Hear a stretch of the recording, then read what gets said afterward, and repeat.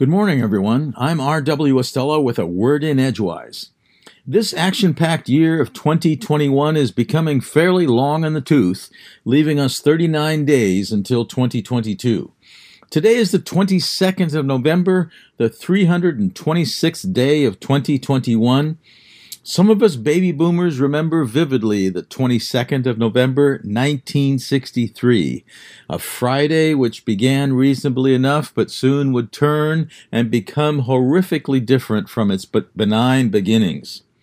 My classmates and I were having lunch at Aurora, Colorado's North Junior High School cafeteria when the school principal's voice came through the lunchroom's PA system, announcing that President John Kennedy had been shot in Dallas, Texas, and was in critical care at a local hospital there.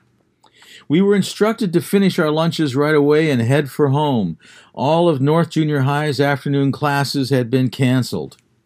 Once we arrived home, a real education on current affairs commenced and would continue through the weekend and into Monday, because we wouldn't be returning to school until Tuesday.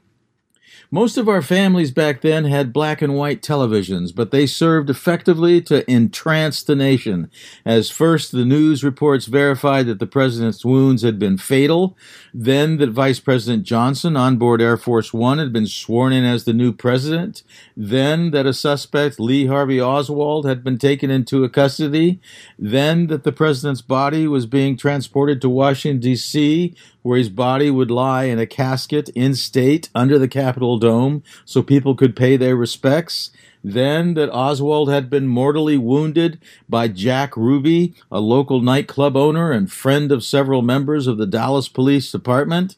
Then on Monday came the funeral procession in Washington, D.C. that would end at Arlington Cemetery at a gravesite burning the eternal flame. On this day in 2005, Angela Merkel became the first female chancellor of Germany. This past week's Thursday night to Friday morning partial lunar eclipse, the longest within a stretch of 1,000 years, showed some beautiful reddish hues in the small hours before dawn. And this morning, just before sunrise, the eastward orbital motion of the planet Mars carried it just below the bright and widely separated double star Zubin el-Ganubi in Libra. Good news this past week in the aftermath of the 2-week COP climate summit in Glasgow, Scotland, where the great majority of the countries present received a commitment to phase out coal power, a provision entered for the first time into the conference report. Ironically, the glacial movement of beneficial resolves is considerably slower than the disappearing of glaciers that such resolves are attempting to abate. So much for what many feel is human unkind's number one issue, with the runner-up being the COVID pandemic.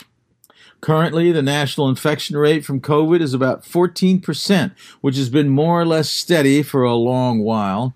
And when we look at our current 48 million cumulative cases of COVID since the first reported cases on January 21st, 2020, and divide that by total cases worldwide of roughly 257 million, we find that we have so far roughly 18% of the world's cases of COVID here in the U.S., while we are only 4% of the world's population. India, however, is a relatively close second, currently having 35 million cases. In third place globally is Brazil, with 22 million cases. Fourth, fifth, and sixth places, respectively, go to the UK with 9.8 million cases, Russia with 9.1 million cases, and Turkey with 8.6 million cases. Meanwhile, worldwide deaths due to COVID are at 5.2 million, while COVID deaths here in the United States are at 769,000, up at least 9,000 since last week. Not a huge number for some folks. Only 1,300 of our citizens dying per day from the virus. Not a big number, unless someone close to you has succumbed to COVID. Worldwide, 7.7 billion doses of vaccine have been administered.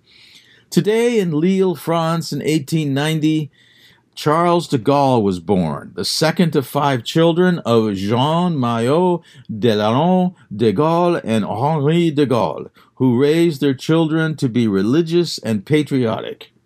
Dinner table conversations centered on current events, and the children were expected to contribute to the discussion. Hence, when Charles chose the French army for a career, his parents were proud. By the time World War II began, he had become a general.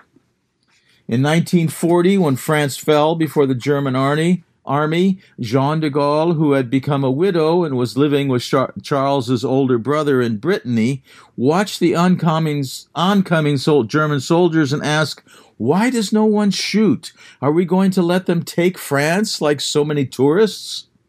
Later that day, Charles was broadcasting on a London radio station proclaiming that France would continue to resist, and a local priest went door to door in the town where Jeanne was living, gradually informing the neighborhood that a French general was on the radio.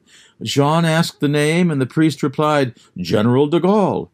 And Jeanne responded with pride, "This is my son. This is my son."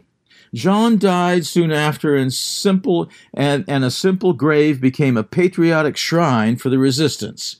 A Breton fisherman smuggled a photo of the grave across the English Channel to Charles, and he finally was able to visit the grave 4 years later, when the Allied army liberated France and Charles de Gaulle would become the president of France's Fifth Republic.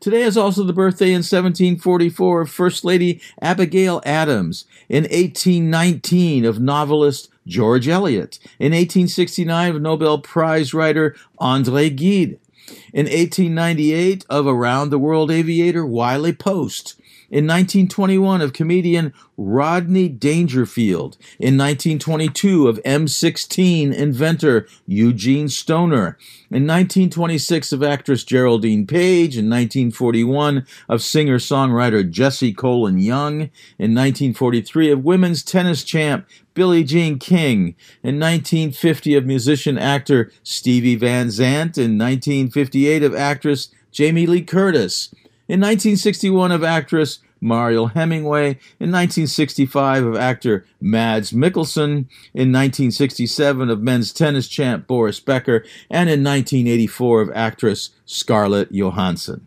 From Orono, Maine, I'm R.W. Estella with a word in Edgewise. Here's to the 10th official week of autumn, and happy Thanksgiving.